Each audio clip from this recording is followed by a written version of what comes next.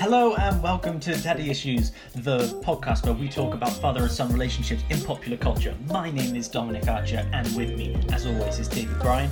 You alright? Hi Dom, yeah, good thanks, how you doing? I'm good.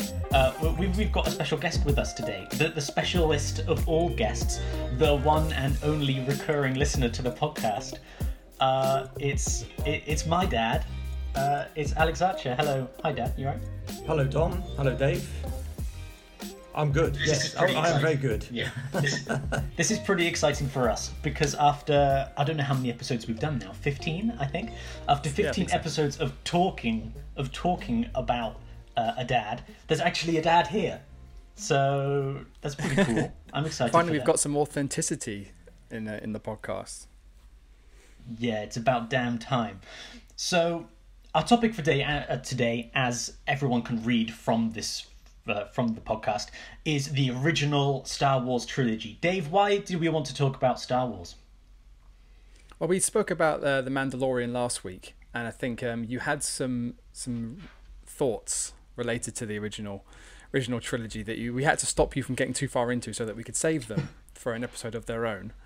And you barely managed to hold on for a couple of weeks before you needed to splurge. So we've set this up so you can spooge all over us. Interesting description, but yes, yeah. If I think as the one recurring listener to the podcast, Dad, I don't think you finished the second Mandalorian episode because you haven't finished watching The Mandalorian yet. Is that right?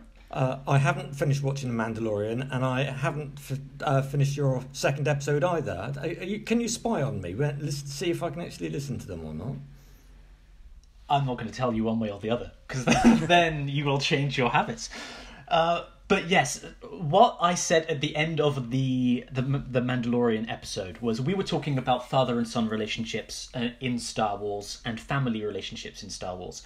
And Dave was saying how good it was to have a continuation of this family theme that exists within the Star Wars movies, right? And I said to Dave, I don't think that Star Wars is about family. I think it was turned into that and twisted into a family story. And now everything to do with Star Wars is in some way related to a familial relationship because we've taken on this cultural belief that the two are connected when they weren't intended to be. And I think the family stuff, the family themes in the original trilogy are crap. I said, and I threw down my microphone with force. Right. The Force, you could say. With the Force, with the dark side, because it was full of anger. But now we've come back. It's a new year. It's 2021. Happy New Year to both of you. Happy New Year. Yeah, Happy New Year. And so now we're going to get into it. It's a big one to start the year off with, the original Star Wars trilogy. We've rewatched some of them. But I think one of the great reasons that I wanted to get you onto this one, Dad, was that for me, we have a very strong father and son relationship with the Star Wars movies. And you are somebody who actually grew up watching the movies in the cinema. So what I know, it's crazy, right? What are your memories of seeing Star Wars when it first came out? The first one's 77, I think? Yeah, something like that. Well, the first thing I've got to do is start with Dom. I am your father. It's true. Thank you very much. I've been waiting for ages to do that. Yeah, recorded for prosperity. The first one I saw, I was on a camping trip with my mate Andy. We'd sort of gone away to Newquay in 1977, I guess it was. And we'd spent a few days down there. And the highlight of it, I'm sure it was the first Star Wars, was at the cinema there. So we went and watched it and were totally and utterly blown away by it. I bet. Yeah, I mean, there's nothing had really come out like that before, right? This was a first in cinema, something of this scale. Absolutely, yeah, and maybe that's the second one. Blimey, it's like I didn't expect to be stung with that question there. That might have been the second one I saw because I can remember seeing the trailer for the first one, sitting around with Mum and Dad, and it came up on the telly, and everything else was very grey on telly, sort of black and white, and the Star Wars trailer jumped out as like wow, that's exciting. That is absolutely amazing. So I think that's my first Star Wars memory. Do you have any more as the movies came out? Because I think the final one was 1983, something like that. A Return of the Jedi came out, I think. So you would have gone from being, what, 11 or 12 up until your late teens by the time they finish coming out, which is a similar age to what we would have been when the prequels came out in the 90s, early 2000s. So it would have been something that you kind of grew up with those movies coming out. Like, was it just something that was there, or was it something you were excited for? Oh, we're definitely excited. It kind of, it was head and shoulders above everything else. It was different from everything else. It was exciting and never really seen before, I think, because beforehand everything was incredibly low budget and sort of film-wise, it's sort of cowboys and Indian type film. So the sci-fi thing was starting to pick up, and it was just everything that wasn't the same old normal and sort of like sitting around at home being bored. It was just getting out and really seeing something exceptional, different, exciting, and very relatable. It's like it was for the kids. I think it kind of felt like it's for the kids.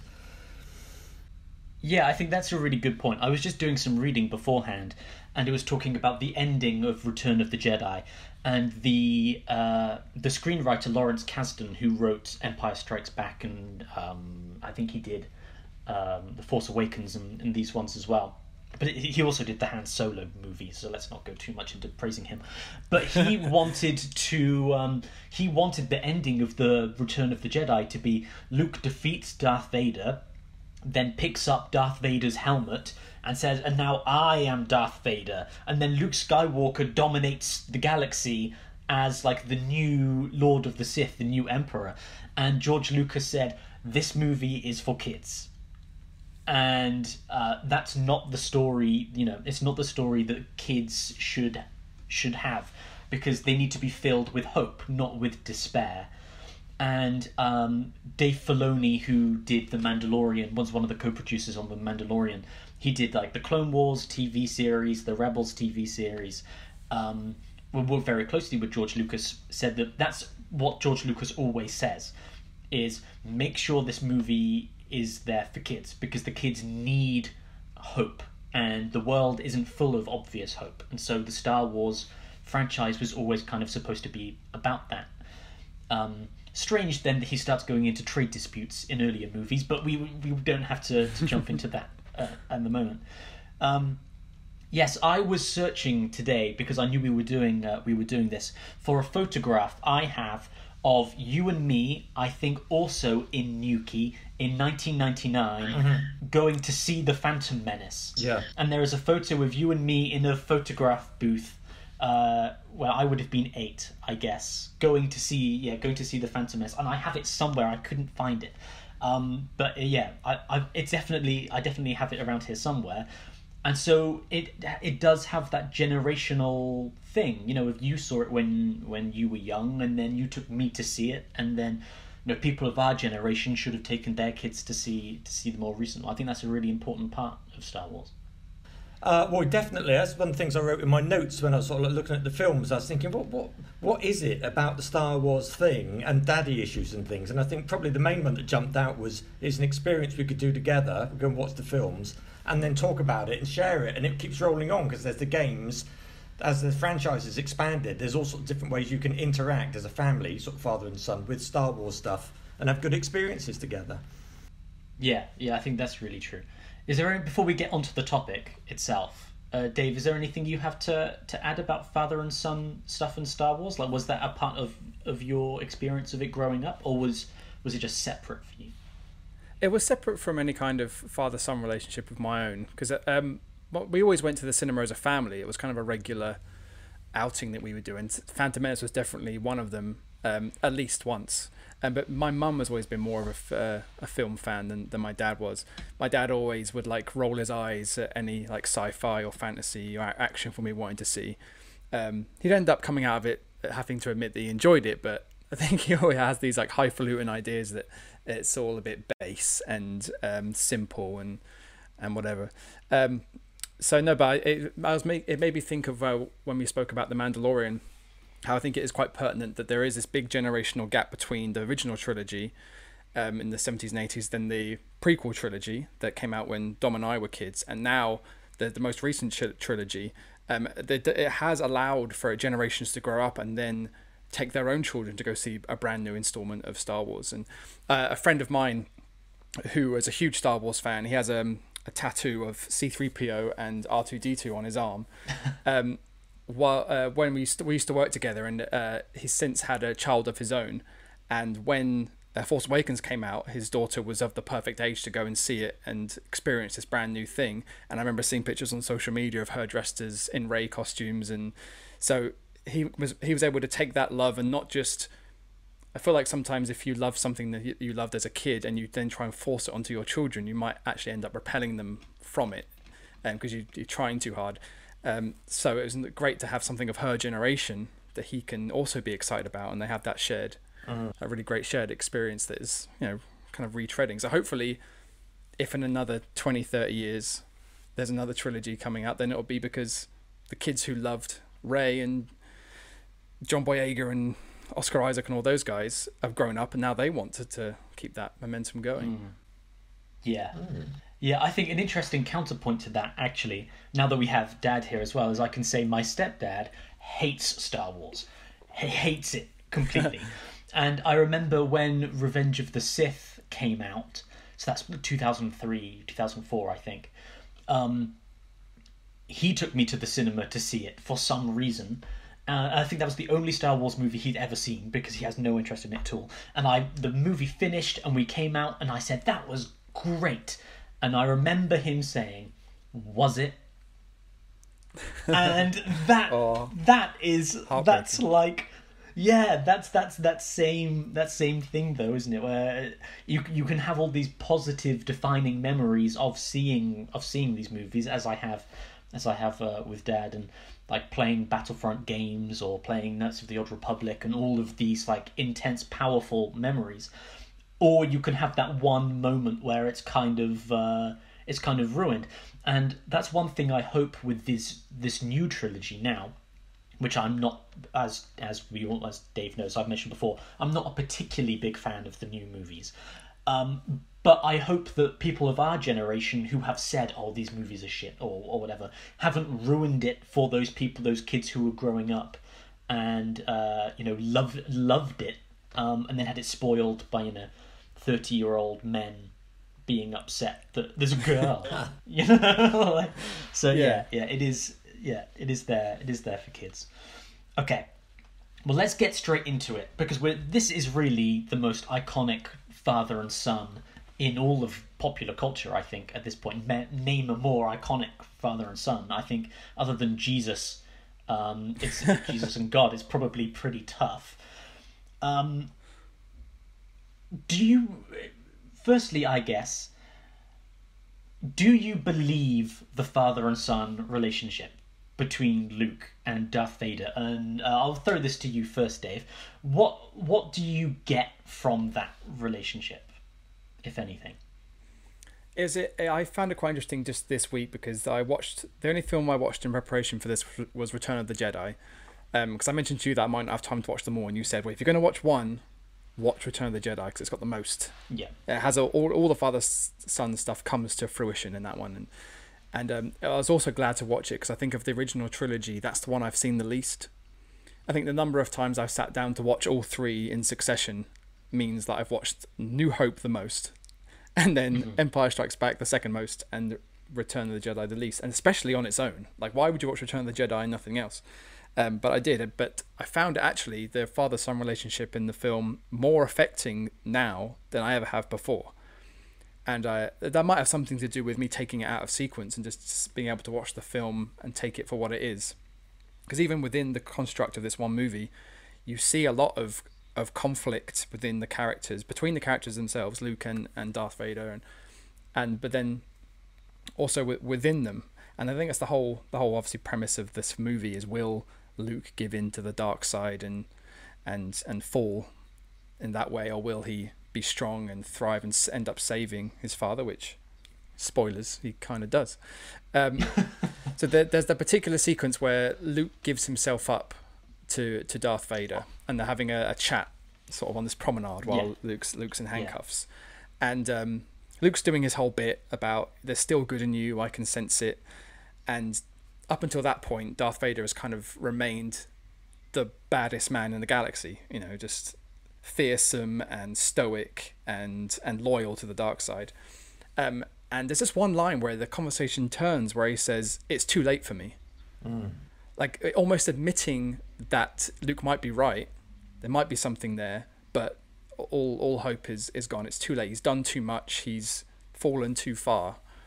And I found that quite affecting in a way that I never have before. And as you said, this is the most iconic father-son relationship in popular culture. So everybody knows all the details of this thing, but to really focus on these little nuances of dialogue and shifts in their alignment was new to me somehow. It was really cool. Yeah, I wanted to bring up that scene as well, because when I was watching it, I rewatched it again just before we did our call, that one scene, because I think that is the most important scene in the original Star Wars trilogy, that one, because it speaks a lot to Luke's evolution as a character and to Luke's story arc. Because if we go back to Empire Strikes Back, the father and son moment is obviously that I am your father, cuts his hand off. No! Luke falls down a hole and, in despair. And that is the heartbreaking climax of that movie, right? It's why that movie is so iconic. If you remove that section of the film, it's still a good movie, but that's what makes it great. It's the turning point of genius in that film. But by the time that Luke gets to that walkway in Return of the Jedi, he has gone from a fearful boy who thinks that he can take on Darth Vader because he has to. He's gone from this fearful boy who's lost his hand, whose entire view of the galaxy has been broken, into a place where his fear has been evaporated. When he stands before Darth Vader, he isn't scared of Darth Vader anymore. He's compassionate and loving to Darth Vader. And he says, there is good in you. Join me. Rather than, you motherfucker, you cut off my hand, you tortured Princess Leia, you froze Han Solo in carbonite, you're a bastard and I'm going to kill you for it. He goes in there with nothing but love and compassion and calls him father the whole way through. And that is where Luke's journey is really, really most evident, I think. It's a really amazing scene. Before we jump back, did you have any thoughts when you watched that bit, Dad? Well, I think it was a very believable father and son relationship, even though it's all based in fantasy. On that particular scene, what really came to my mind is something that I've been working with for a few years, which is I used to think fathers teach sons and it's a one-way process. Fathers educate sons and I learned from my dad and all this stuff. But actually it's a two-way process. Fathers can learn from sons as well. So there's potential, if fathers are open enough, to actually go, blimey, my son's trying to teach me something here, and there's the opportunity for dads to grow and learn from a situation as well. That's really cool. Yeah, that's so poignant, I think, especially if I think about my relationship with my dad. We've spoken about this all throughout this podcast and about how we look at our dads as sort of lionized figures, these godlike figures who are there and they always know what's best and they're always a role model, and your life is meant to be spent learning from them. And to be honest, I don't think I've really gotten over that, and the idea that I could really teach my dad anything is still a bit alien to me. I mean, maybe it's a bit of a self-esteem issue. I don't think I've got anything to teach him, but I think that is a poignant moment in a father-son relationship. Have you come to that place with Dom? Has he imparted any wisdom onto you? Well, it's a dynamic process. I think I'm open enough for it, and especially in the more modern world. It's more complicated in terms of technical stuff. There's stuff that Dom knows I don't. So there are times when Dom's going to lead and I'll follow, and vice versa. But I mean, it's not just technical stuff. Obviously, there's big emotional things and life lessons in there as well. Yeah. Yeah, I think that scene also has a really important perspective shift as well, because it's about in this wider world, like focusing in on your relationship and learning to feel that the grander things in the world that are at play are not always what's most important here, and being open to one another rather than feeling the pressures of the wider world as being too much. I think for me, the in that scene in particular, it's the fact that Luke does go in there with compassion, and that Darth Vader is actually somewhat open to it. Like he does go, no, as you said, Dave, no, it's too late for me, but he's so close. And Luke says to him, I can feel that you are conflicted here, right? Like you've been this one-track merchant of death for 30 years or 40 years, but there is conflict that is still in there. And for Luke, on the other side, it's we've come to think of the Jedi as being these like peaceful monks who only use their lightsabers when they have to. But like both Yoda and Obi-Wan Kenobi say to Luke, you have to kill Darth Vader. They say in Return of the Jedi and in Empire Strikes Back, Yoda and Obi-Wan say, you're going to have to go and kill him. Because if you don't kill him... I just noticed that in the one yesterday. You must confront Vader. Yeah, and Luke is like, I'm not going to fight him. Basically, he's my father, I'm not going to fight him. And they say, well, then we're all doomed. Right? It's like the Jedi aren't hoping for some redemption arc. They're hoping that Luke's going to go in there and kick ass. And that's the big difference here, right? The Jedi are detached from their emotions, from their relationships. And Darth Vader has become detached from that because he believed he didn't have any, and that all he had was the dark side. But then once you bring that family connection together, they can grow from one another, because Luke refuses to kill him. He wants to redeem his father. And if it wasn't his father, he would have just killed him. Like, Luke kills a lot of people in Star Wars. Like he blows up the Death Star. He chucks Boba Fett into the Sarlacc pit. Like, he's not above killing people. But when it comes to Darth Vader, he's my father, and that's more important than the Emperor. It's more important than the rebellion. He's my father, and that takes priority. And I think that's a really awesome kind of moment there. It's bigger than the Jedi and the Sith. It's father and son, and that's pretty cool. It is, yeah. Especially since he has only just found out that he's his dad. Like, it's been... I was trying to figure out if this is known, and what the chronology, the gap in time between the movies. Because obviously they came out 3 years apart from each other, so are we to assume that the end of Empire Strikes Back is 3 years until we see the opening scene of Return of the Jedi? Is that the case? Because I know Luke kind of like saunters into Jabba's palace like he's hot shit and he's to be feared and he's a master Jedi Knight. He calls himself a Jedi Knight, even though he goes to Yoda later and Yoda says, no, you're not a Jedi yet. So has Luke been training for 3 years and now they're going to bust out Han Solo, or is it like a matter of days, months, weeks? I don't know. Do you know this? Does anyone know this? I'm not sure. I have a feeling it's meant to be like 6 months or something. I vaguely remember reading, but that doesn't seem like enough time to me. Like, in my mental chronology, it's been a couple of years of fleeing the Empire, meditating, building himself up, building the new lightsaber. Because you're right, the change in Luke from Empire to now is huge. Like you think of him back in A New Hope, which we will have to go back to in a minute. But in A New Hope, he's a boy. You know, he's a boy thirsting for adventure.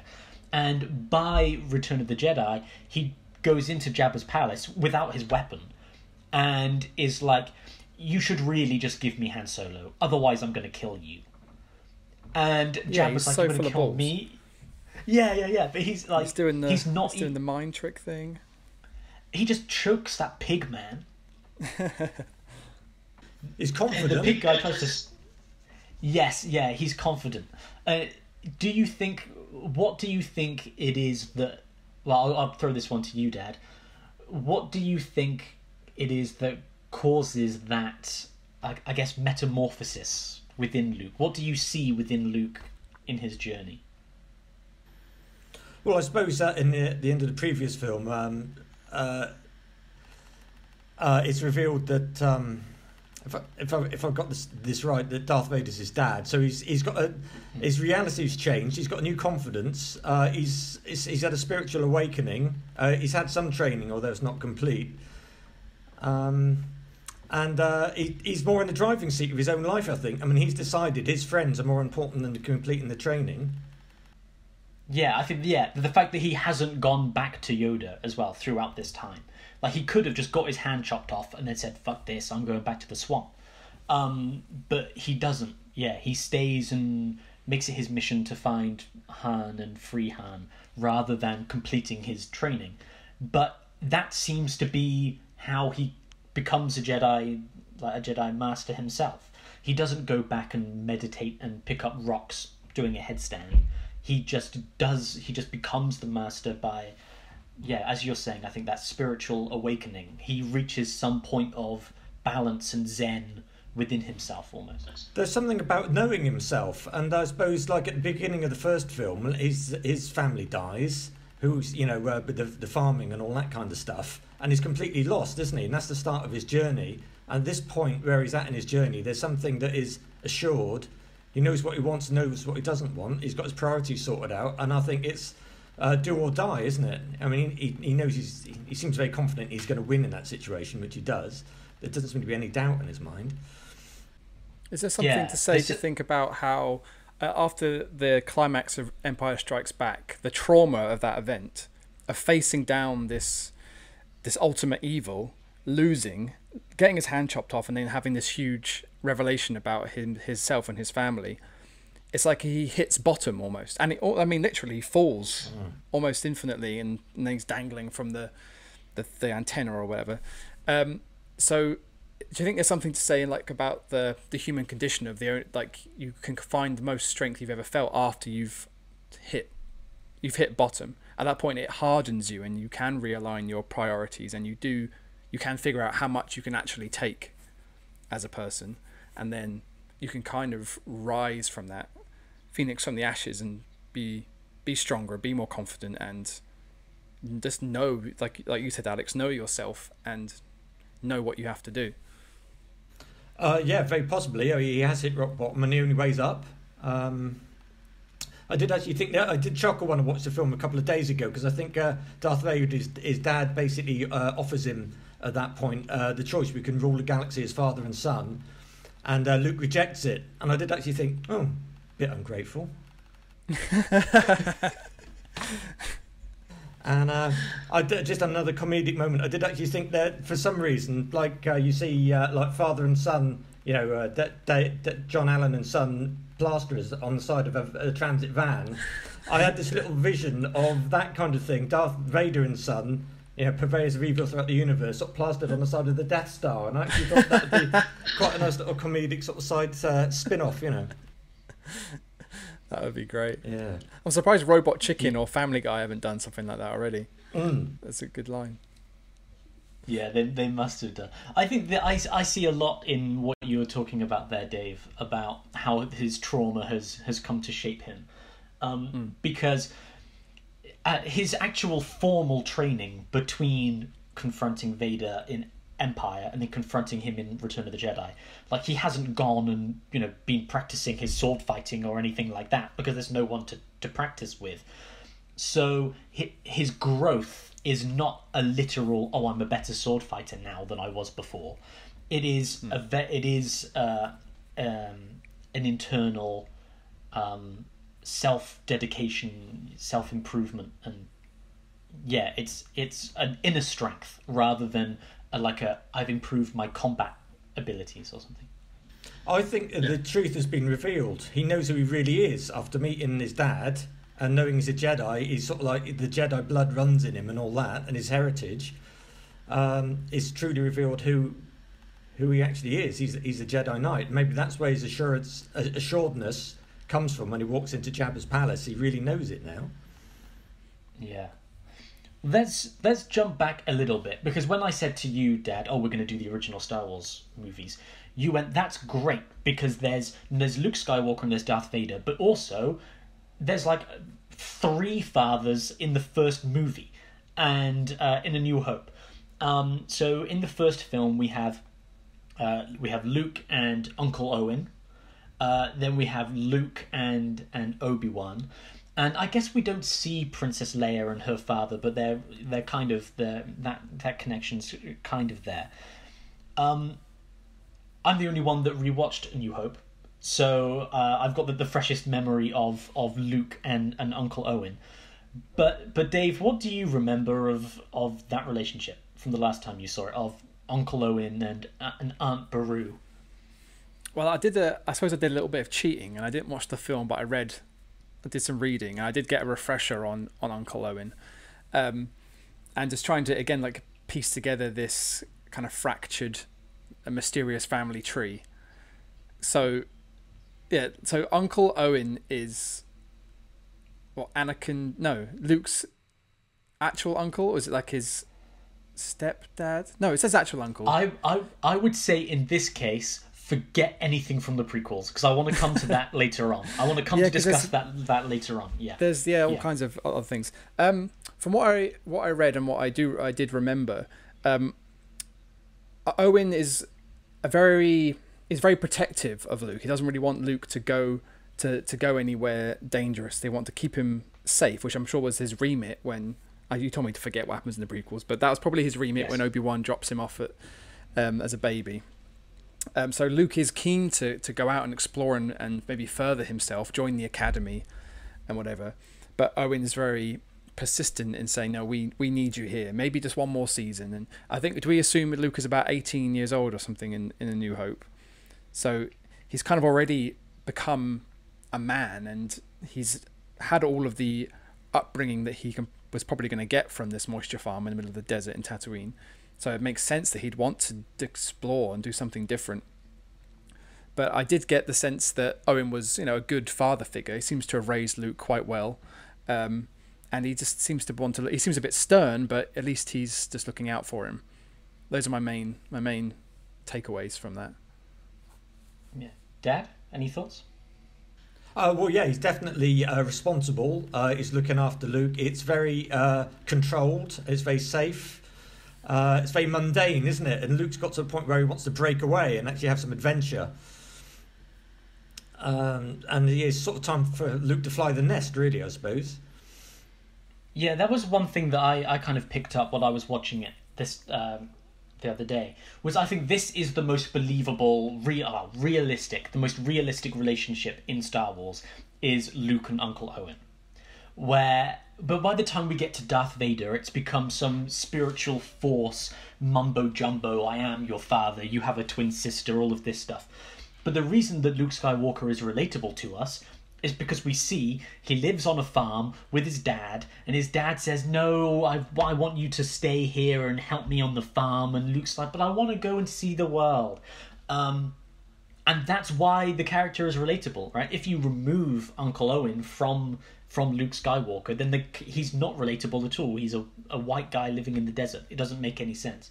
He becomes like a hermit, like Obi-Wan Kenobi. So you need this relatable family relationship that we can all understand to kick the story off. And I think they do a really solid job of establishing that in that first movie, because you understand Luke's impulse to want to get out.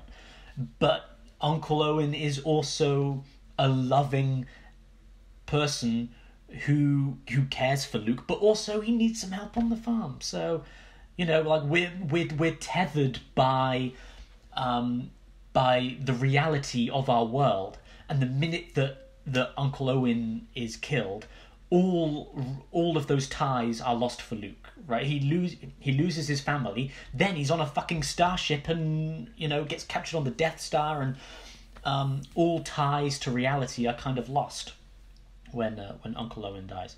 But I do think it's interesting that this couple raised him from a baby until 18, and he never mentions them again. Right? There's no part in Empire Strikes Back or Return of the Jedi where he goes, "You fucking burnt my parents. You you came to my home and murdered my family." And they're just kind of forgotten once he leaves. That past life is left behind. Yeah, all those interactions he has with stormtroopers after that point. He never once goes, "You killed my family, prepare to die. My name is Inigo Montoya," or whatever. He would think he would have some almost disproportionate rage towards any stormtrooper that he saw, and to have these flashbacks to seeing the burned corpses of his adoptive parents. But no, he doesn't go full Rambo. No. Dad, do you have any thoughts? Any thoughts on that before we move on? I can imagine if if it's redone now, the story was told now, it could be a Netflix series, and those are all those things he could really explore and have those conversations. But in action movies that are condensed into an hour and a half, maybe there's just not the space to actually look at that. And I was thinking, as you're talking about his life on the farm with Owen, the stepdad, that if I'm sort of 12 or 13 and going to watch that with my family, that bit of the film is instantly relatable, and it's like, oh God, it's all being told what to do all the time, and it's so restrictive. It's all no, can I want to go on a speeder, no. And it's that whole thing for most kids is very relatable. Well, the parents would just say no again, and then it's quite interesting, isn't it? Because the excitement starts when that family disintegrates and they die. So it's like, oh, blimey. Yeah, there's an important lesson for kids there. Become an arsonist and get rid of your parents, and life becomes limitless. I think that one reason that Luke is so easily able to move on is that by this point in the movie he's already encountered his second father figure, who is Obi-Wan Kenobi, this wise old teacher, a crazy man who lives in the hills and then suddenly takes the place. In fact, he mourns the loss of Obi-Wan Kenobi much more than he mourns the loss of Uncle Owen and Aunt Beru when Obi-Wan Kenobi gets it later on. But what do you think of the relationship between Luke and Obi-Wan, Dave? Like, what does that relationship say to you, if anything? When I was thinking about the father and son relationships in Star Wars, I thought it best to discount any master-apprentice relationships, because although they often are an older man and a younger man, and he's teaching him the ways of the world and teaching them how to hone their skills and whatever, their gifts, it doesn't seem, it doesn't seem particularly compassionate, especially in the world of the Jedi, where they're taught to... I've noticed actually in Return of the Jedi, Yoda explicitly says to Luke, repress all your feelings. All these feelings you have, just bury them. Get them deep down there where they're not going to become a problem for you, and you can fulfill the destiny of, and bring balance to the Force and all that stuff. So I don't find that to be particularly familial, the relationship between a master. If you can call Obi-Wan Luke's master for any time, they're not together in the adventure of the story for very long. And I guess with the age of Obi-Wan, you think maybe there's sort of a grandfatherly, wise, sit on my knee, I'll tell you a story kind of thing. But no, I don't see that as a very father. I don't see Obi-Wan as a surrogate father for Luke. It does feel like he needs to be picked up by gentle hands and carried on to the next part of the story, and Obi-Wan is the person who's going to do that. And yeah, he's invested. I kind of feel a bit cynical about any kind of love he might have for Luke or care, when he's probably harboring tons and tons of guilt about what happened with his last apprentice. Yeah, that sounds about right. Yeah. What do you think about the Obi-Wan relationship, Dan? Well, it kind of strikes me that with Owen, everything was known and certain, and with Obi-Wan, all of a sudden, Luke's life is totally uncertain. He's looking for answers, and Obi-Wan is kind of like he's got the bigger picture, so he knows all about this stuff that Luke doesn't. So there's something about moving into the unknown, and he can help him navigate that. I think Obi-Wan fulfills that need for guidance that Owen can't. As you were saying earlier on, Dad, the role of Owen is to constrict Luke's worldview, essentially, to stop him from leaving the boundaries of the farm, because he wants to go to Tosche Station to pick up some power converters. And Uncle Owen's like, no, you're going to clean those droids and then you're going to work on the farm. And then he meets Obi-Wan Kenobi, and Obi-Wan's like, have you heard about the Force? Do you know your father was a Jedi? This is called a lightsaber. There's this guy called Darth Vader, and he's evil, and we're going to have to fight him eventually. And these two different father figures are like, stay in your place, and then you're going to have to learn the ways of the Force if you're going to come with me to Alderaan. It's like one of his father figures is saying, don't you do anything, because I need you to live in the desert. And the other one saying, you're going to have to become the greatest badass in the galaxy if you're going to come with me to another planet and free that sexy-ass princess. And, like, it's pretty easy to see why Luke becomes more attached to one of them when one of them is offering him the universe and, spirituality and this connection to all other living things, and the other guy's saying, drink your blue milk and shut up. Right. Do you know, that's amazing. I think you summed that up amazingly. And it's a question that all of us have got to face, isn't it? Somehow, do we go for security? We're growing up. We're going to make our way in the world. Do we go for security and safety and dullness and not actually live and just exist and be sort of like hunkered down and your spirit kind of crushed? Which is kind of what he was feeling with Owen. Or do you actually move into the unknown and have excitement, possibilities, the chance of adventure, unknowns, danger, winning the girl?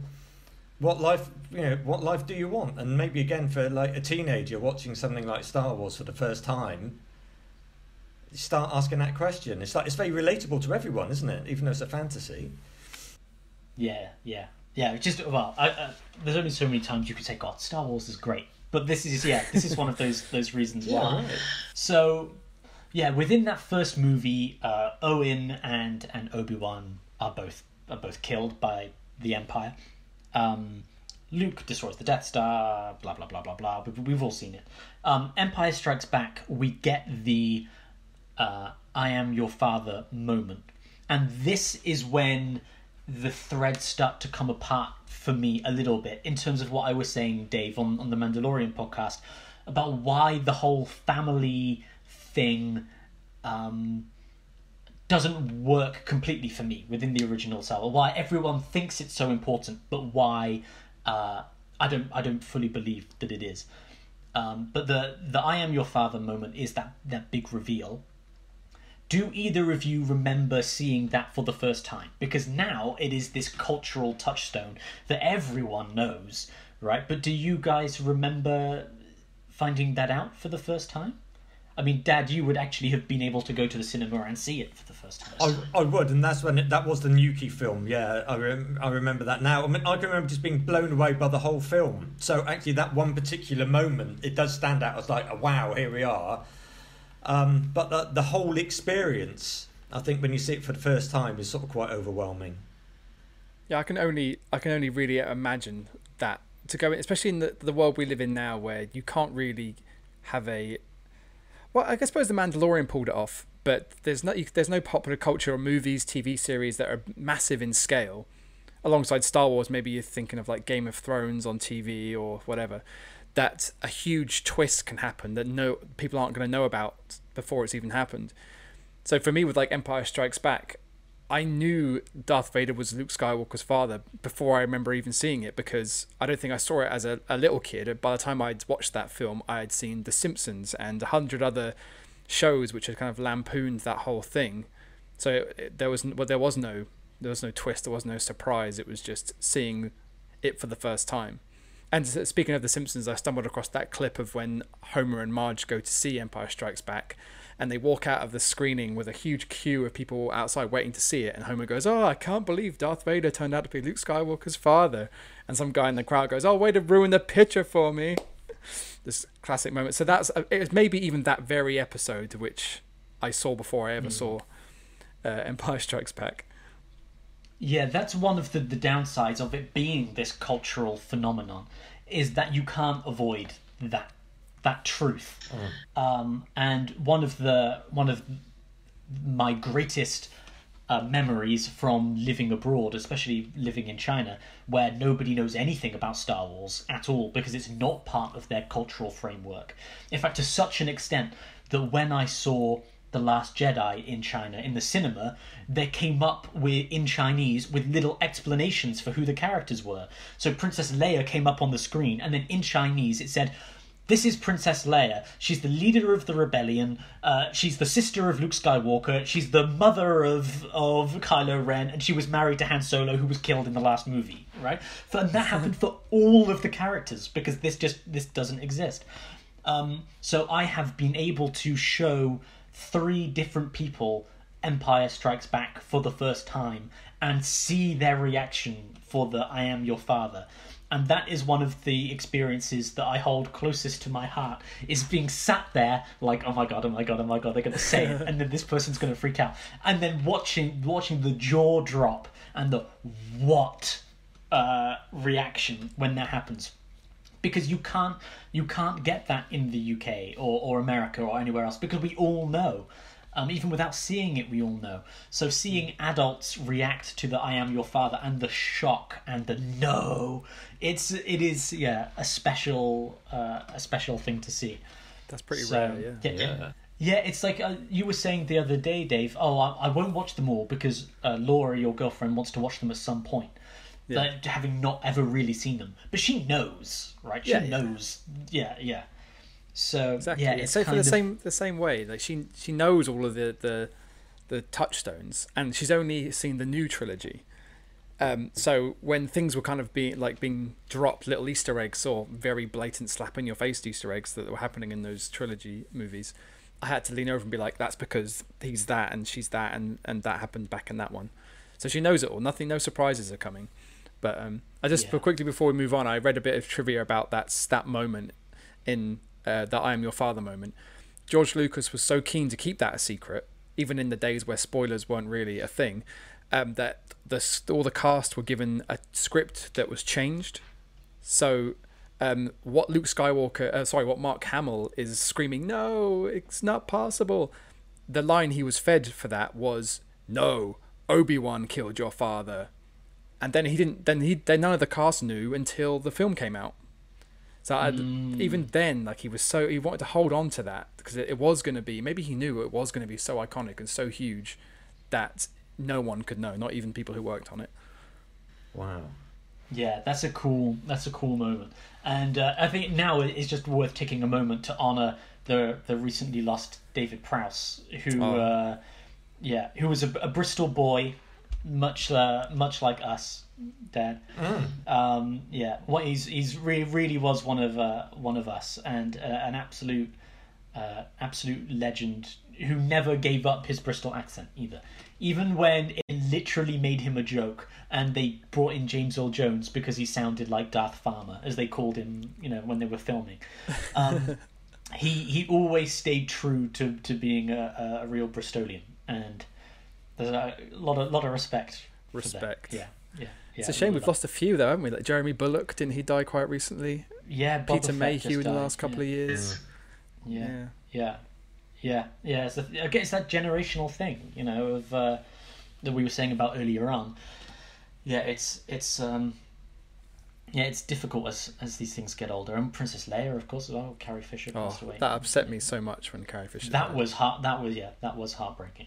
But now, while I've got you here on the topic of Princess Leia, this is where it ties in to what I said during the Mandalorian episode, and I want to throw this at you guys and see what you think.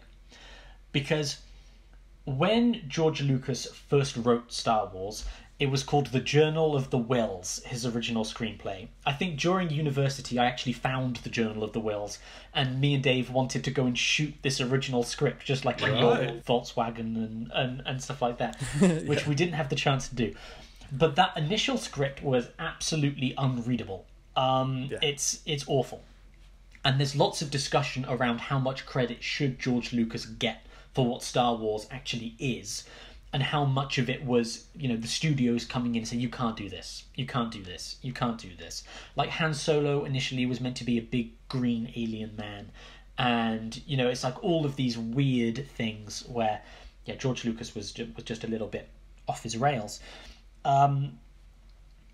But when he wrote that Journal of the Whills script, initially, it was like 290 pages or something, and it was all of the story, right? It was A New Hope, it was Empire Strikes Back, and it was Return of the Jedi. But he had this 290-page script and was like, we can't make this, so I'll just make the first third, which is when he then made A New Hope, and then Empire, and then Return of the Jedi separately, because it was initially supposed to be one big story. But when he cut those bits in half, the other two had to be completely revised. So it's not the same story. It's a radically different vision from what he initially had. And that's where the family stuff falls apart to me. Because I don't think that when George Lucas wrote A New Hope, he intended for Darth Vader to be Luke's father. I don't think that was ever part of his plan. I think that when Lawrence Kasdan sat down to write it with him, they came up with it and this happened. But I don't think that was the intention. And I'm like 99% sure that Princess Leia was never supposed to be his sister. Not just because of, the kiss and, the sexual, but that is part of the problem, is that in Empire Strikes Back, there's that moment where Luke flies off to Bespin. And Yoda and Obi-Wan have said, don't go. If you go, they're going to get you. The Emperor is going to turn you to the dark side. Don't stay here and complete your training. And Luke's like, I have to go because my friends are going to be killed. And I'm going to go there and rescue my friends. And Luke flies off. And Obi-Wan Kenobi says, that boy is our only hope. And Yoda says, no, there is another. And then now we understand, post-Return of the Jedi, the other was supposed to be Princess Leia because that was his twin sister all along. But when George Lucas wrote that, he didn't intend for it to be Princess Leia. In his vision for the third movie, there was going to be a new female love interest for Luke Skywalker who would come in. And she was also going to be a Jedi-esque character, and then they would defeat the Empire together, right? And then Han Solo and Princess Leia would get together and Luke would have a relationship of his own.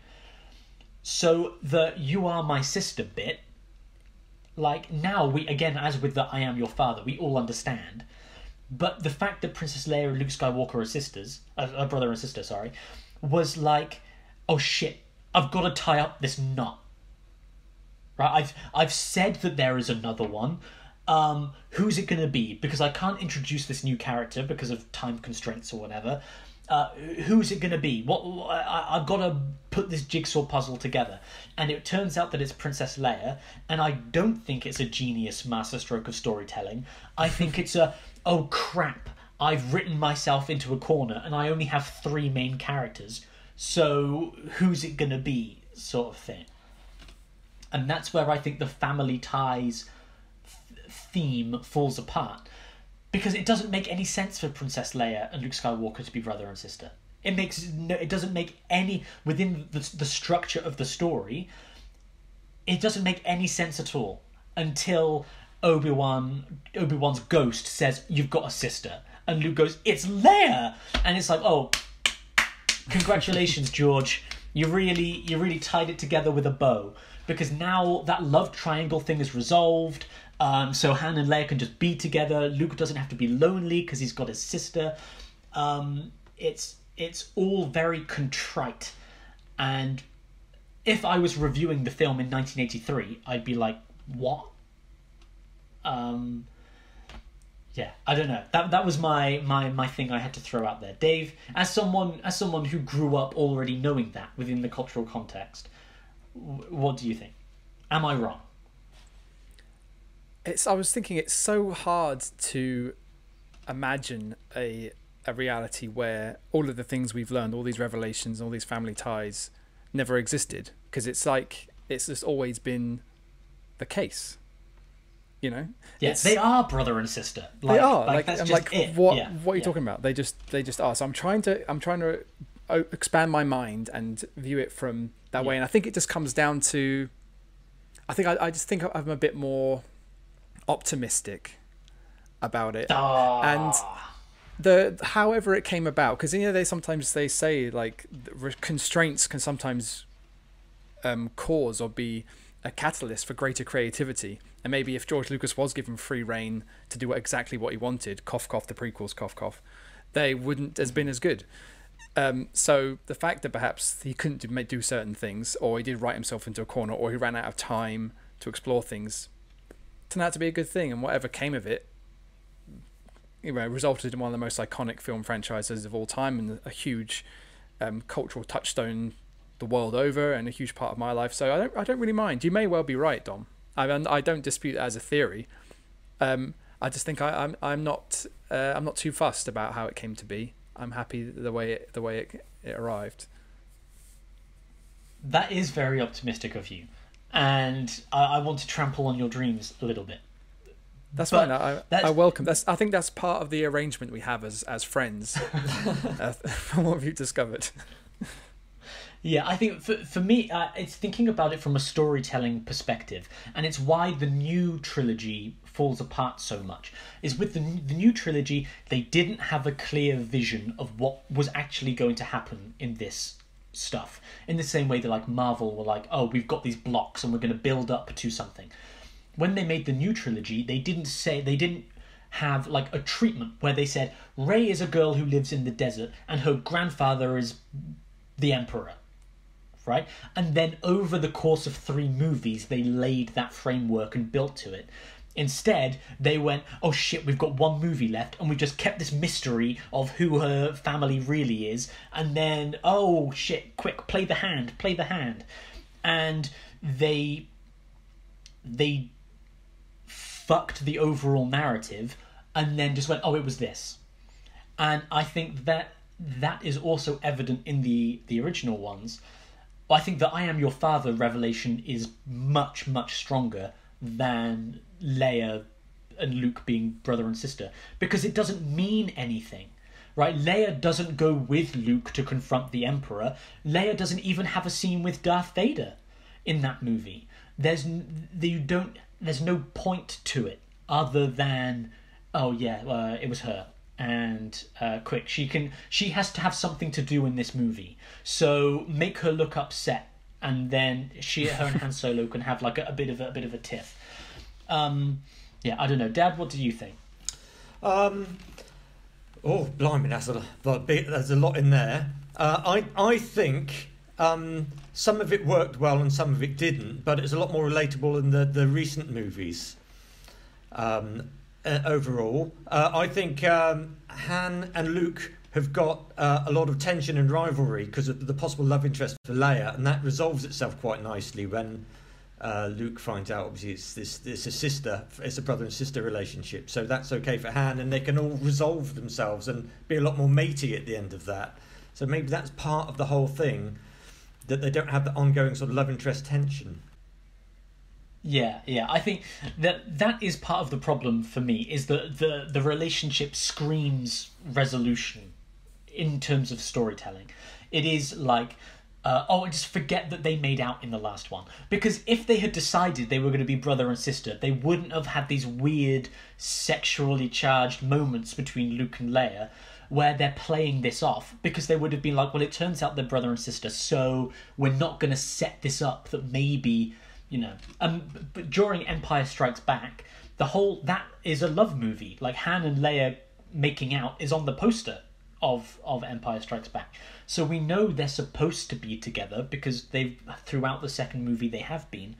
And yet, just at the beginning of Empire, you have a moment where Leia just gives Luke a big smooch on the bed to make Han jealous, and Luke lies back on the bed like that. Yeah. And he's like, yeah. He's like, I got it. Yeah.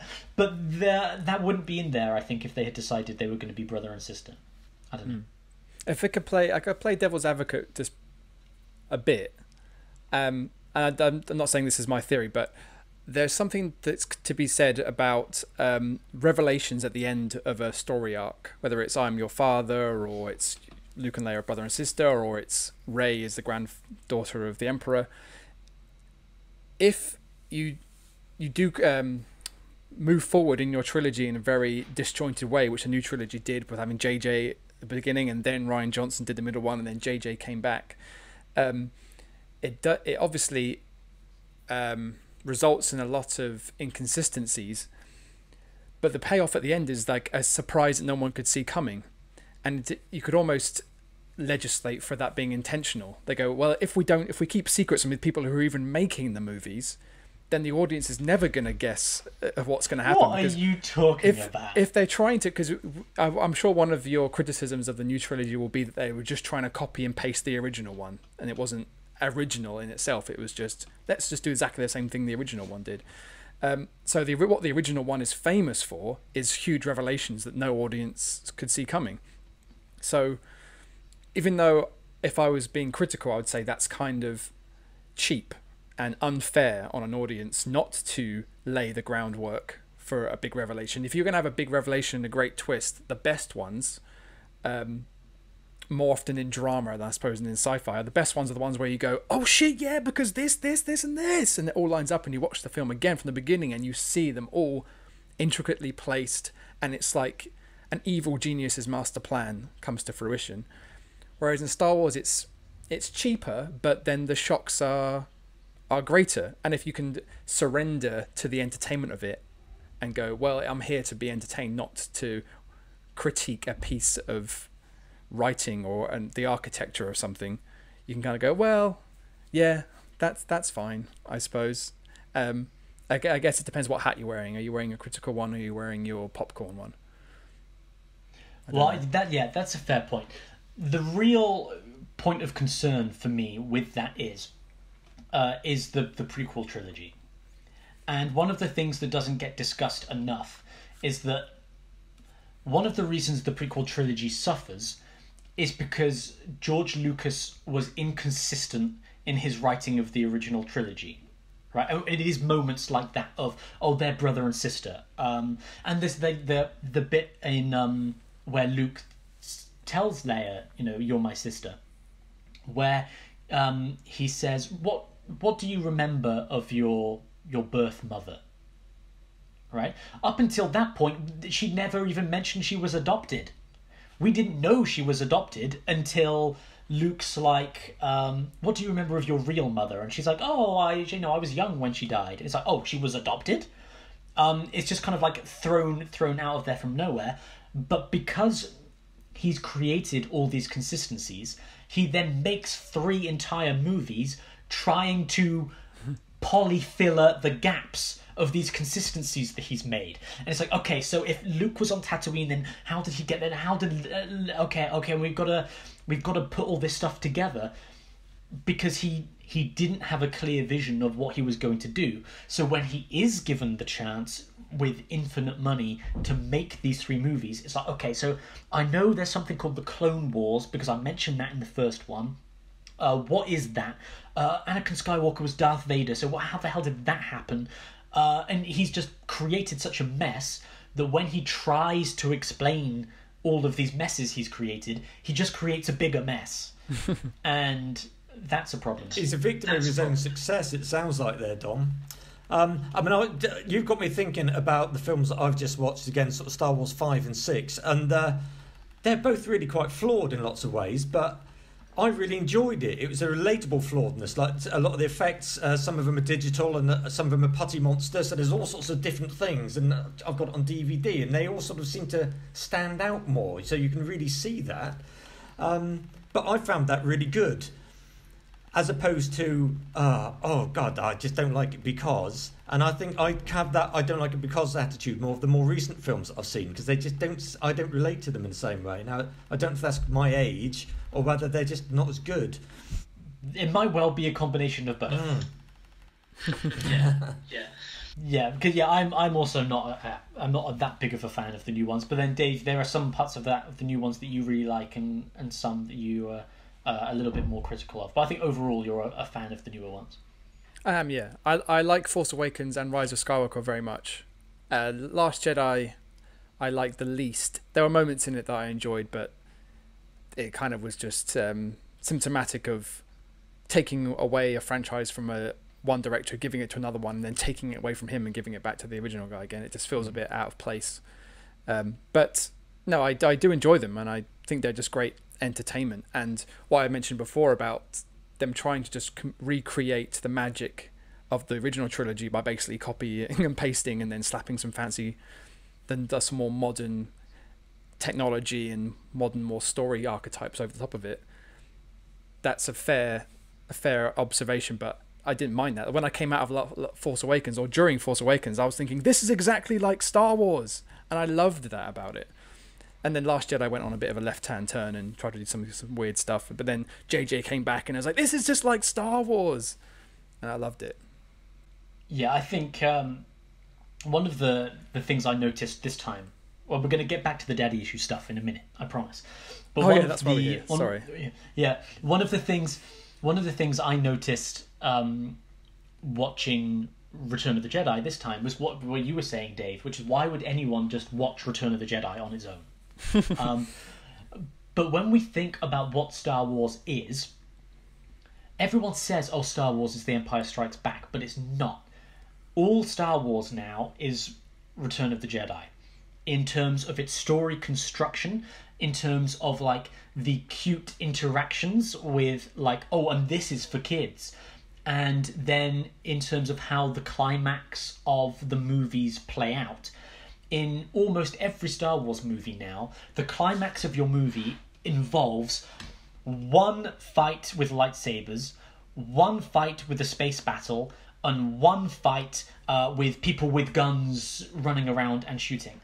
And that is only because of Return of the Jedi. In A New Hope, it's Luke and he's going down he's on the trench run to blow up the Death Star. That's the end of the movie. And all of the tension is there with Luke Skywalker, right? Will he succeed? In the second movie, the climax is Leia escaping, and once they escape, the focus is on Luke versus Darth Vader, right?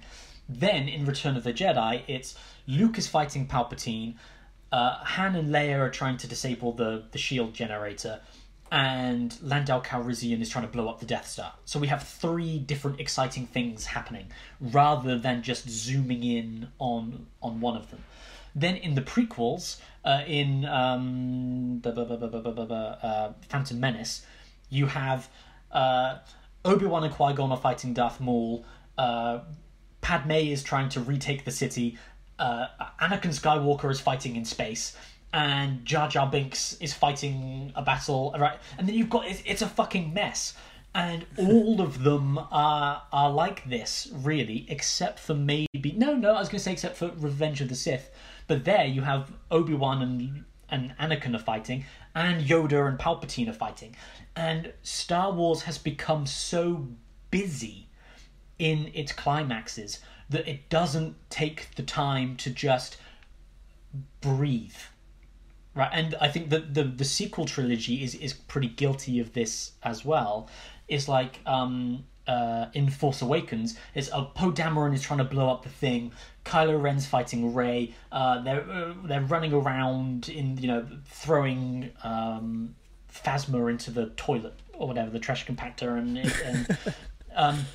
it's all so busy, you lose some of that focus that connects you to the characters, and that's a fault of Return of the Jedi that I think is carried over into the rest of Star Wars. Is there has to be a lot going on, and there doesn't. Like, the best bits of Star Wars is when Luke stands on a gangway with Darth Vader talking about come back. That's the powerful moment of Star Wars. It's not the, you know, it's not the 10 things happening at once. It's what those characters mean, and I think that can get lost. It's one of the reasons why The Mandalorian is so good, because it's about the Mandalorian and Baby Yoda. It's not trying to do 10 things at the same time. So these are our characters, and that's kind of when it's at its strongest, I think.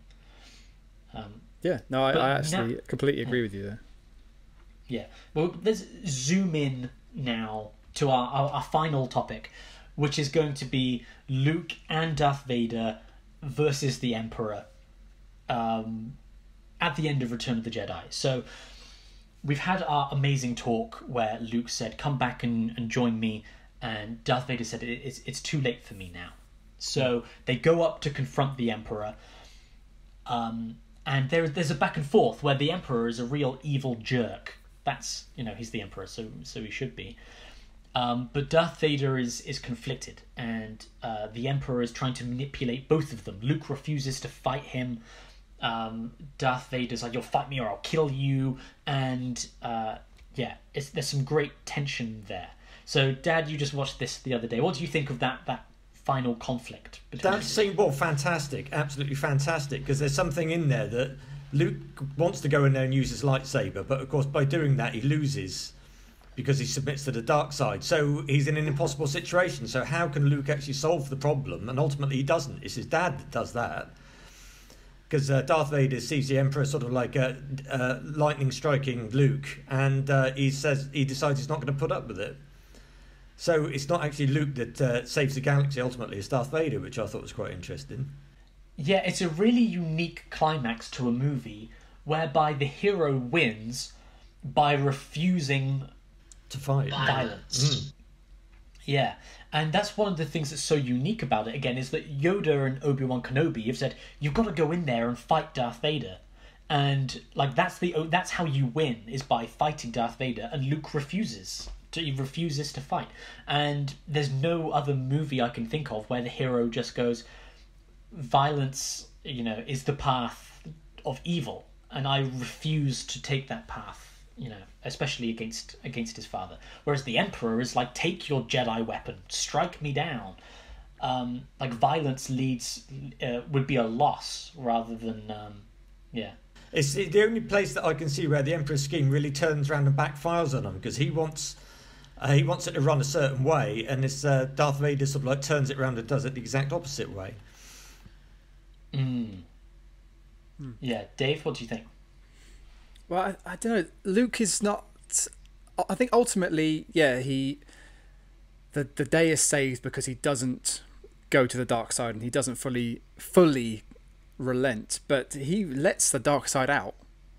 Like initially, when like he grabs his lightsaber from the Emperor and goes to strike him, but Darth Vader blocks him. Like, if Darth Vader hadn't have been there, I guess the Emperor probably would have zapped him away or whatever. He's not that easy to get one up on. But then when Luke's doing his whole "I'm not going to fight you, father" thing, and Darth Vader just keeps coming at him, Luke is defending himself. But then he goes full Wolverine and just starts just slashing and just pounding on Darth Vader. Darth Vader goes down, he's holding onto the railing, and he's just smacking him. There's no finesse in it whatsoever. He's just letting out the rage and cuts off his arm. And then it's only then when the Emperor's like, yes, and he wants him to finish him off, that Luke goes, no, actually, I'm not going to. Just because you told me to, I'm not going to do it. So Luke had to let the dark side out in order to get to win. I think if you can imagine some finale where he puts down his lightsaber completely, he's just going to get killed.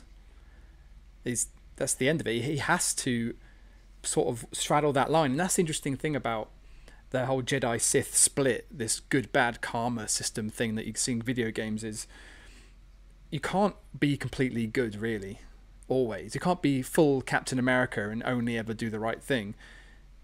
There's a grey area that has to be explored when fighting evil space wizards and who can shoot lightning out of their fingers, and that's the only way he can get one up.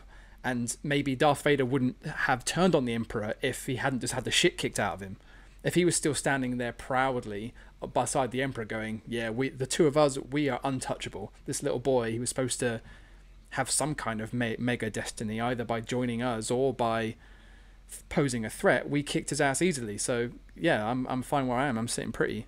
But there he is with his hand chopped off. He's had all these speeches from his son saying, Father, there is good in you. Come on. I'm not going to give up.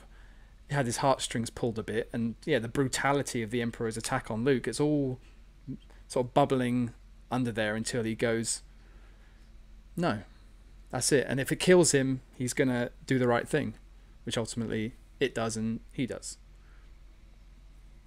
I think, yeah, the tension in that final conflict really comes down to how violent is Luke going to become. And if he goes all the way, then he loses himself. And it's really telling that when Luke does strike out, both times, where he goes to strike the Emperor, it's because the Emperor says, I'm going to kill your family and friends. And Luke turns around to try and hit him. And then again, Luke hides from Darth Vader and says, I'm not going to fight you, until Darth Vader goes, you have a sister. And if you're not going to join me, maybe she will. And then Luke busts out. And that's the good bit of that brother-sister relationship. For hands on the table, that's the most important moment of that reveal, is that is what gives Luke that temptation to give in to his anger, to give in to his hate. It's not, I'm going to kill you. It's, I'm going to kill the people that you love. And that's what catapults Luke forward into, giving into his violent urges. And it's only when he sees his father, when he cuts off Darth Vader's hand, and he sees that he has a robot hand, and then Luke looks at his own glove, and he sees that he is becoming the vision of himself in the cave that he had in the Empire Strikes Back, where Darth Vader's face, the helmet has Luke's face. He sees the Vader's robot hand and sees, I am becoming, the monster that my father became. That he turns the lightsaber off. I will not kill my father. Violence is the path to the dark side. And yeah, I think that's a really important moment for Vader as well, because it links back to that it's too late for me moment. Right, where he says, I've already given in to the Emperor. But then he sees that his son hasn't. And I think it's what you were saying earlier, Dad, actually, that Vader has learned from his son. It's not too late. There is self-sacrifice can still be a path for good. And yeah, it's an amazing ending, really. Yeah, it's highlighting a choice, isn't it, between do I sort of go down the same road my dad did, or have I got some free will and destiny? And Darth Vader's done the same thing, hasn't he? He's actually found his a road to redemption when he thought he was stuck before. Yeah, brilliant. And then, of course, we get the horrible moment where Darth Vader dies. He takes the helmet off. And you have I want to look upon you with my own eyes. I think Darth Vader's final words are, tell your sister that you were right about me. Which means there was still some light left inside him. Dave, what do you make of that final, the death scene for Darth Vader with Luke? Similarly to what I was talking earlier about that walkway scene, I found it quite emotional. Like it really tugged on my heartstrings this time. And just, I think there's something to be said about the visage of Darth Vader and what versus who he truly is underneath. It's a surreal, like powerful sort of juxtaposition of like this ultimate space warrior, murderer kind of guy, very fearsome, but underneath he's just a tired old man who's just had enough, really. I think if you could have seen his face throughout the movie, I think you would have seen in his eyes when he's interacting with the Emperor a bit more of the conflict and him being like, I don't know if this is the right thing to do anymore. And I wonder if Luke and Leia were removed from this story, if it was some other unrelated young plucky hero who was going to save the galaxy, whether he still would have been like, you know what, I'm not sure this is me anymore. Because he just looks tired, so tired. Dad, what about you? In that final scene between the two of them. Oh, well, that final scene, when I saw it before, it didn't affect me the same way it did watching it now. I think it's a lot more relatable now. And again, maybe that's sort of getting older. You can see that. And Darth Vader's done his bit. I mean, he dies to save his son, doesn't he?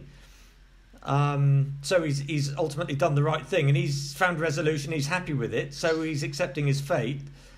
Powerful, good, believable in some way, I suppose. Yeah, I don't feel like he's completely redeeming himself. I feel like he still believes that it's too late for him. There's no way back. Like, if this was a more earthbound spiritual journey, he's not getting into heaven. Like, he's done too much, but at least he can go out doing something great and something good and serving the ultimate good, not going against the emperor or the empire, but just doing one good thing, having spent decades doing awful things, and he can find some peace in that.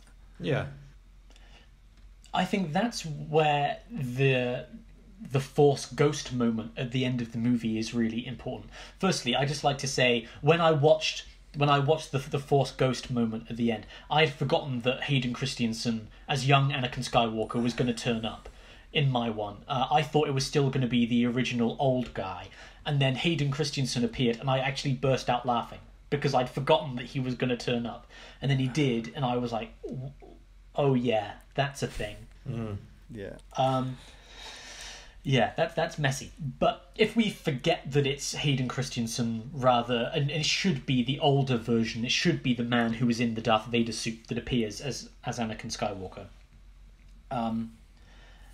I think that kind of ties into what you were saying, Dave. I think in a slightly different way, which is he appears as a Force ghost because he has redeemed himself and he's gone back to the light. He's gone back to the Force, right, to the light side. He's left the dark side behind, and because the belief system works differently to a Christian version, like he hasn't had to get himself into heaven because we watch him murder kids in the prequel movies, which is also a problem with those prequel movies, I think, but he has gone back to the light enough to be at one with the Force. Right, where he can appear as a ghost alongside Obi-Wan and Yoda, and he has found redemption in that way that he appears as a Jedi. He appears as a Jedi rather than appearing as the horrible, cracked up, corrupted version of this more machine than man that he had become. And I think that's because of his son. And even if he had eventually decided to overthrow the Emperor and kill the Emperor, it would have been out of his hatred and his anger rather than in the way that he does because it's Luke. He kills the Emperor in order to save, he sacrifices himself rather than to accumulate more power and to become the Emperor himself. He gives up everything in order to save somebody else, and that kind of allows him to become one with the Force, I guess. It's a great moment, and you can see in Luke as well, when his father dies, he feels a real loss there. It's not just like, oh, this is the guy who cut my hand off and terrorized the galaxy. Like, this is my father, and I do love him as my father, and losing him hurts. It hurts Luke, and we get to see the scene where the final burial scene where he lights the pyre with Darth Vader on it. There's an amazing shot with Luke and the flaming torch in front of it's just beautifully. I was going to say shot. that kind of took me aback watching it this time. That's such a beautiful shot. Yeah. Well, do you guys have any final thoughts on Vader and Luke and what they mean before we go on? Dave, do you have any final thoughts? I was just thinking then, Luke shows himself to be like a true hero in that, like, just after what you were saying about how he feels the loss of his father, he doesn't feel the loss. It's not like I've just killed Darth Vader and saved the galaxy. I've I got my father back only to lose him immediately. So I think that is really affecting, and that is good storytelling, and it's tragic. It's sad. It's not I got my father back from the dark side and now we're going to go skipping down the Yellow Brick Road and have picnics together and shit. It's just that was it. Like, go on a road trip. Yeah, he probably knew that he was never going to get a life with his father after this was over. The only way he could be redeemed is to be, like Alex said, is to sacrifice himself and to redeem himself that way. And I suppose it makes sense that he appears as a Force ghost, and it makes sense that he would appear as the last point where he was still any good. It wouldn't make sense for the old man Darth Vader to appear as a Force ghost, because at that point he's been evil for decades. So why would he appear in nice light blue shimmer looking like a murderer? So I guess it makes sense. I just hate the fact that George Lucas did that. And I was annoyed. Every time there was a CGI insert in this, I was like, oh, fuck you, George. Just why? Why? And I wish Disney Plus gave you the option to watch the original theatrical cut without all the additional bits. But that's by the by. That's just a gripe. But the one final thing I have to say about Darth Vader is it's more of a larger annoying thing I have with redemption stories, when it's about a character who's done awful things, who will, at the end of the story, show that they are not completely evil and there is good in them and they redeem themselves. A bit like when we talked about Road to Perdition, in that kind of way. I feel like a real redemption story about someone like that, I don't like the fact that he gets complete forgiveness almost. The Force forgives him for everything that he's done and lets him live on as a Force ghost, and he can witness Luke's life now and they can interact. We've seen Luke interact with Force ghost Yoda and Obi-Wan, so presumably they can still have chats and he can give advice and stuff. And I don't like that. I don't think that's fair. I don't think that what Darth Vader did at the end to the Emperor erases all the stuff that he's done to make him who he is. I think he should be gone. I think it should be a Terminator 2 ending, and he goes to give a thumbs up, but he can't because his hand's chopped off, But I think redemption is too easily doled out in cinema, and I would like to see it be a little bit harsher. But then, as you said earlier, this is a kids' film, and you have to convince children that no matter how many bad things they do, if they do something good, there's always a way back to being loved, which is bullshit. Well, life isn't like that. Yeah, do a good thing and you can get onto Santa's nice list rather than the naughty exactly. list. You can never stay on the naughty list forever. Yeah, just slightly in talking about that, I think the appearance of the ghost, of Anakin's ghost at the end, is more of a tribute to Luke's actions than it is to Anakin's redemption as Darth Vader. Because, again, Obi-Wan and Yoda wanted him dead and said the only way to save the galaxy is to kill him. But because Luke doesn't embrace violence, his father is able to find a place amongst the Force and to abandon the dark side, which he couldn't have done if he had done what the Jedi told him to do, which was to just go and assassinate him, basically. And so I think it's Luke's victory that his father gets to live on, rather than Darth Vader's victory, because Luke saved his father. Like, Darth Vader literally saved his life by chucking the Emperor down that hole, but it was Luke's victory that his father gets to, finds that redemption. But I think that gets missed a lot of the time, because people will be like, he killed the Emperor, but we did also see him butcher those children. And there is a part of that, that's definitely true. Dad, do you have any final thoughts? Well, following on from what Dave was saying there, I think it's because it is a children's film. Effectively, he gets complete absolution, and life doesn't kind of work like that. So those scenes are oversimplified, but it makes it quite palatable, I suppose.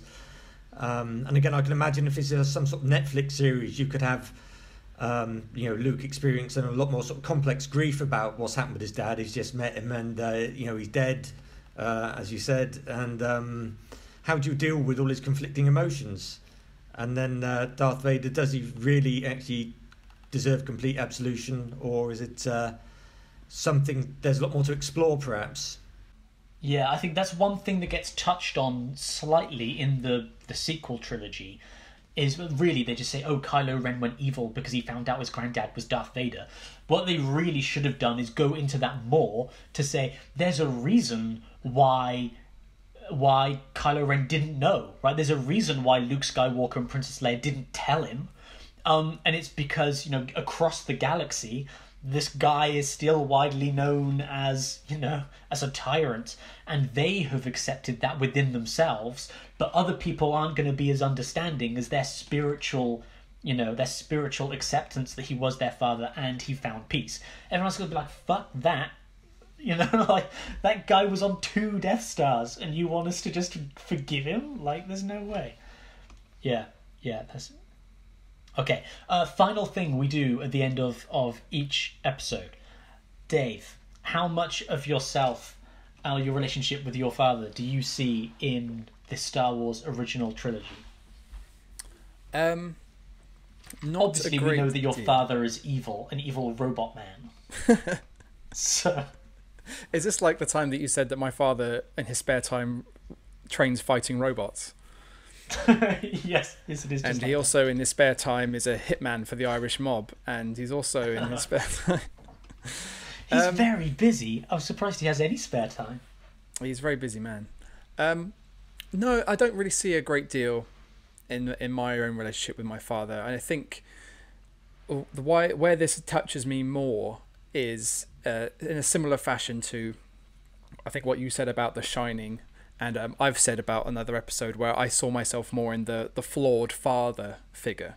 Even though I can't relate to the relationship between a father and a son, I do sometimes wonder, like, if it's too late, and if I'm on this path that is an unknown. Alex has said the term, like the unknown sort of, on my unknown destiny. I've taken a path, I don't know where it's going to go, and if it turns up going to a bad or a darker place, is it too late, and will it take some force of light to pull me away in a different direction and back towards something good?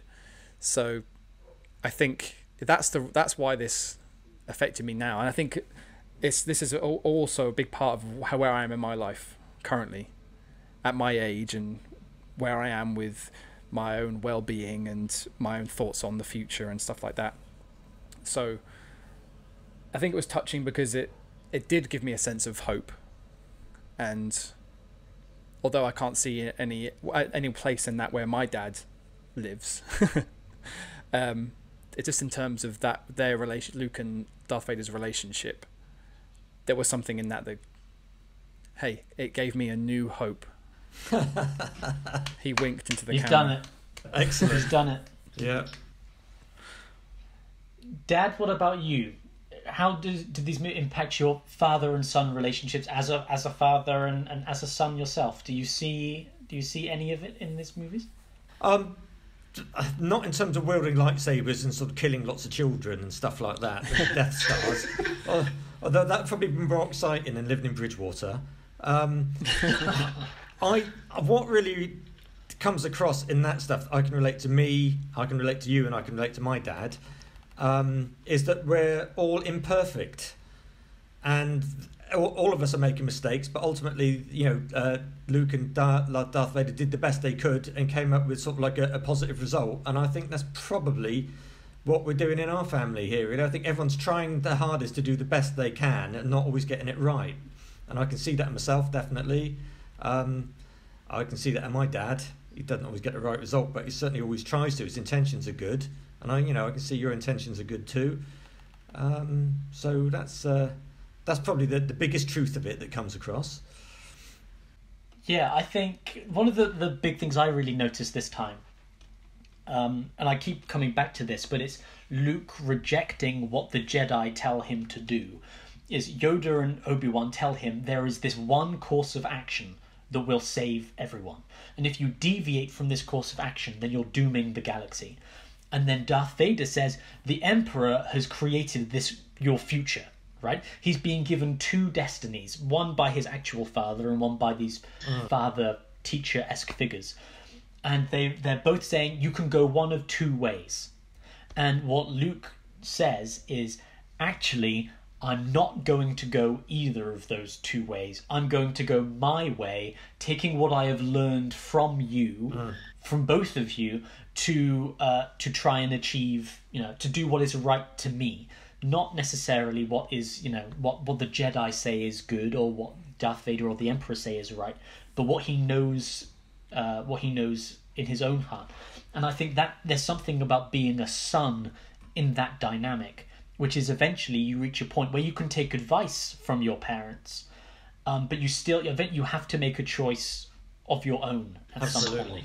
And there's something about actually becoming a man in a man, not a boy, is when you can say, I hear what you're saying, I value what you're saying, but I have to make a choice of my own in here. It's just in Luke's story, he's deciding the fate of the galaxy rather than should I buy this house or not. No, it's kind of it's just a different scale. Or what should I do in my relationship? And then you can get advice from friends and family, but ultimately you have to do what you think is the right thing to do. And Luke does that, and I think that's a really cool moment. And again, what makes the character so relatable is making that decision for himself, not just what everyone else has told him to do. Yeah, it's really cool. Nice. Cool. All right, well, I think we're done there. That's a perfect way to round this episode up. So thank you everyone for joining us to talk about the original Star Wars trilogy. We'll give Star Wars a bit of a rest for now, I think, Dave. What do you reckon? We've done a lot of Star Wars. Yeah, maybe it's best we leave it to linger for a bit, leave them wanting more. Yeah. All 13 of you. Although, actually, our main audience is also on the podcast with us today. That's true. So, yeah, thank you for joining us as well, Dad. I really appreciate you coming on and spending the time. Oh, well, you're welcome. I've really enjoyed it as well. Yeah, it's been good fun. Yeah, it's been great to finally talk to you, Alex. Oh, and you, Dave. Yeah, definitely, yeah. And I'm glad it wasn't something super serious. We haven't gone like, all right, Yeah. let's do Road to Perdition or something. I don't know, when Alex was saying about how the last thing you said about how this relates to your relationship, I was waiting to get choked up. I was on the edge. But we'll find a real dark one to get into. Yeah, that'll be good. That'll be good when we bring you back for another episode. Well, thank you everyone for listening to this episode of Daddy Issues. I have no idea what we're doing next week. I guess there's only one way to find out, and that's to tune in. Yes. So thank you. We'll see you then. Bye. Bye. Bye. Drink your blue milk and shut up.